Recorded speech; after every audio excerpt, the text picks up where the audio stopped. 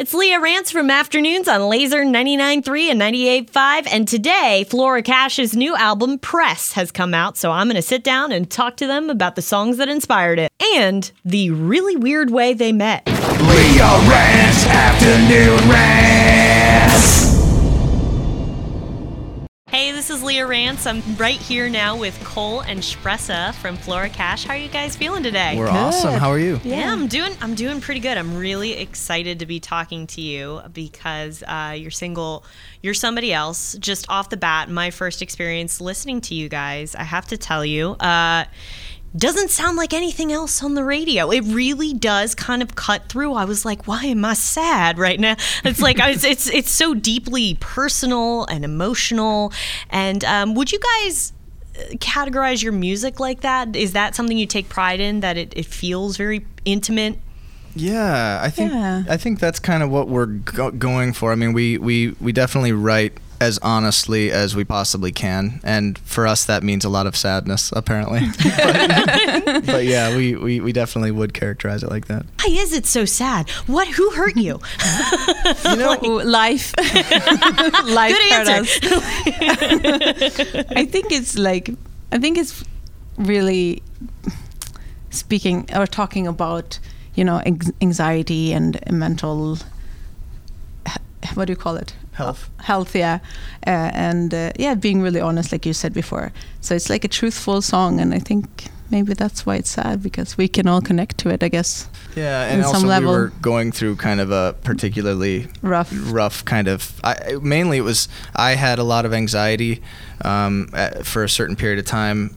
You know, God knows why exactly. But I think anxiety is like such a thing, you never know where it comes from. It just appears like exactly. Randomly. That's kind of the thing with it. You can't pinpoint why or where it comes from. But then I think I was giving her anxiety with my anxiety, you know, because it was like manifesting as in like, oh my God, I thought I had like 3 different diseases, and it was one of those kind of things, and then Spressa's getting just like, you know, exhausted by it, and it was probably very exhausting. It was, and I think it's also like, I've had like extreme anxiety before in my life, so then it reminded me about that anxiety. So it was just a long thing. Yeah, it just But that song kind of came at the end of that whole cycle, and was really like therapy for us. So, I mean, I didn't really think of the song as that sad at first, because it's not, you know, it's not the slowest tempo in the world, and there's beats and things going on, but it's kind of amazing, like when you see the way that other people connect with the song.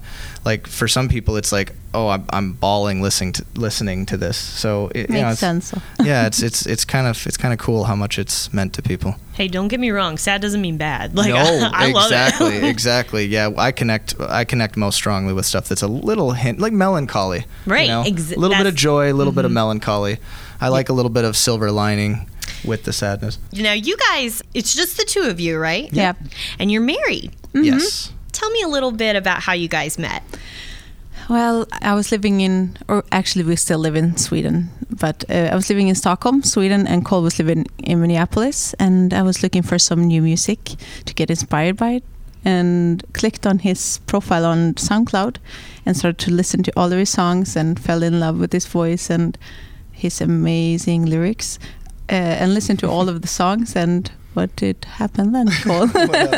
So then she started leaving these very thoughtful comments, and I saw like a notification where like 3 or 4 new comments kind of popped up in a row, and she was going way deep into the catalog. So I knew that as if I had like some huge catalog. I did not have a huge catalog. Yeah, no shame. Oh, you did. Oh gosh, he had millions of songs. I had like 5. You had like 20. Yeah. But anyway, so she had commented on a few things, and I could tell she was really connecting with it. And at the time, honestly, like we didn't have like very descriptive profile photos, so we didn't know what the other looked like or anything like that. So it was purely a musical attraction, I must say. So I clicked on her profile, and I you know, how the way that she describes feeling when she heard my music, I honestly felt, I think, pretty much the same way. You know, I would think maybe I felt even more, but I don't want to take that away from her. And I fell in love with it. I was living with my cousin at the time. We were roommates, and I showed him the music, and he actually made the comment that it sounded like we were musical soulmates, which kind of tells you how we felt. You know, we felt the same way. Yeah. So then I reached out to her and I said, I would love it if we could collaborate sometime, which I assumed would mean like sending each other files back and forth, because you can do that nowadays. And so we got to talking and found out we had a lot more in common than just the music. Go figure. Yep. And then one thing led to another. Skyped for 5 months. She came to Minneapolis because why? Because I have the biggest.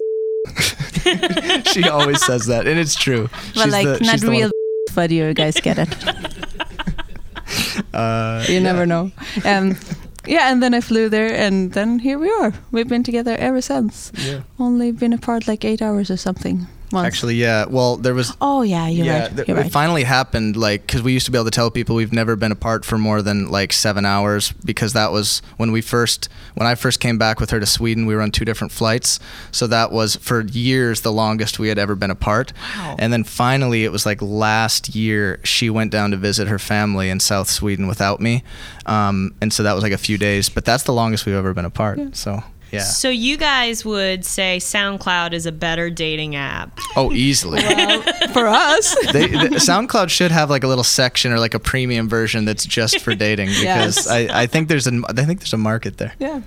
I mean, it doesn't even sound. It sounds like a story, like it's so crazy. Now, what's interesting about this is you guys got to hear a little bit like a sandwich, like a little bit of peanut butter, a little bit of jelly, like alone. What did your sound bring to the table, and how do you think your sound, Cole, brought something to the table? Like, what did you sound like apart? Well, I think that Espresso was doing stuff that was a little bit more influenced by maybe like this, because in Sweden, like they have a massive music industry, oddly enough, even though it's like a tiny country. It's like 9 million people in the whole country. We're great at it. Yeah, they are. But like their bread and butter there is kind of like pop music.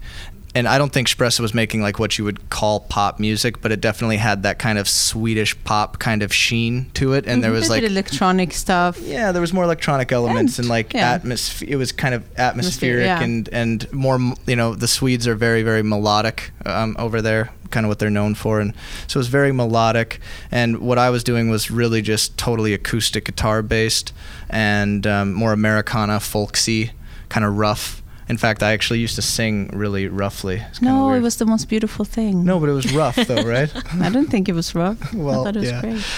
So I think like when we first met, it for some reason it kind of leaned a little more. Maybe the pendulum swung a little more toward what I was doing, and then I think as we've kind of evolved together, it's balanced out. Yeah, totally. A bit more. Mm-hmm. Yeah. I don't know if that makes sense. No, totally. Do you think it's more balanced now on your new album, Press? Yeah. I would say yeah. Yeah, but we also both have like changed in our tastes a lot since then. So like we're both constantly changing, and since the music that we're making it's an honest reflection of what we like at any given moment, I think it's still always going to be a compromise between the two of us, but it's definitely moving in different directions. What are you guys listening to right now?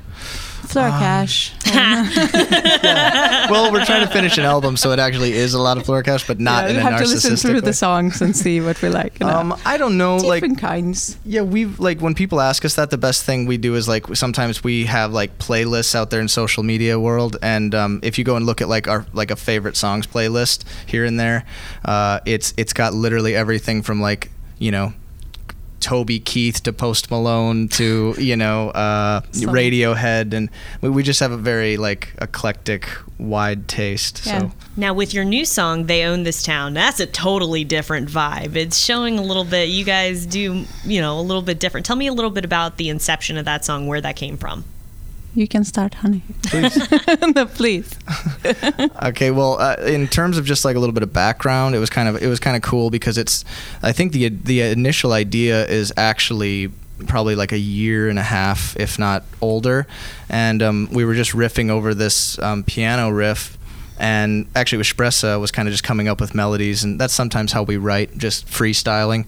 And there was this one tiny moment where like I thought that it sounded like she said, "They own this town," and she sang it like, "They own this town," and I was like, wait a minute, go back, what was that? And she was like, I don't know. And I said, it sounded like you said "they own this town." That's a song right there, like that you can that writes itself, And then she was like, I don't know, don't mess with my flow, That's what I have to tell him. So then she like to be paused in the middle of a flow. I know. So then she keeps going on it and comes up with a lot of cool ideas, but then we just kind of forgot about it for I don't know, probably 8 months. And then I went back to the idea, and I'm listening through her ideas, totally forgot about that little chunk, and rediscovered it.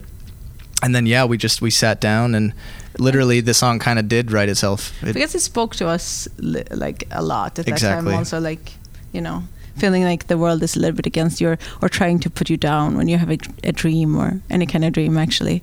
And so that's what the song is kind of about for us. Like, yeah, just that feeling of like, it doesn't matter what business you're in, like it doesn't have to be the music business or anything, but sometimes, and I think even like we're from small towns originally, and you can kind of relate to that even in like the small town world, that feeling of that there are maybe like people that don't want to give you an opportunity, or that you're not part of the cool club, or you know what I mean. So I think, you know, that we were feeling a lot of frustration when we wrote that song. yeah. But I think a lot of people feel that. A lot of people can relate to being outcast. Maybe that's why your music is very relatable, and people can, you know, vibe with it a lot. So you've got your new album coming out, Press, and you are going to be going on tour here soon. Very exciting, with Lovely the band. Awesome starting in people, awesome April. band. Yeah, I was going to say, so you guys know them. Yeah, we've played with them a couple of times, and they actually, it was kind of cool. Like the first time, our first interaction with them was actually the lead singer Mitchie. He had Insta-storied "You're Somebody Else," and he said this song is dope.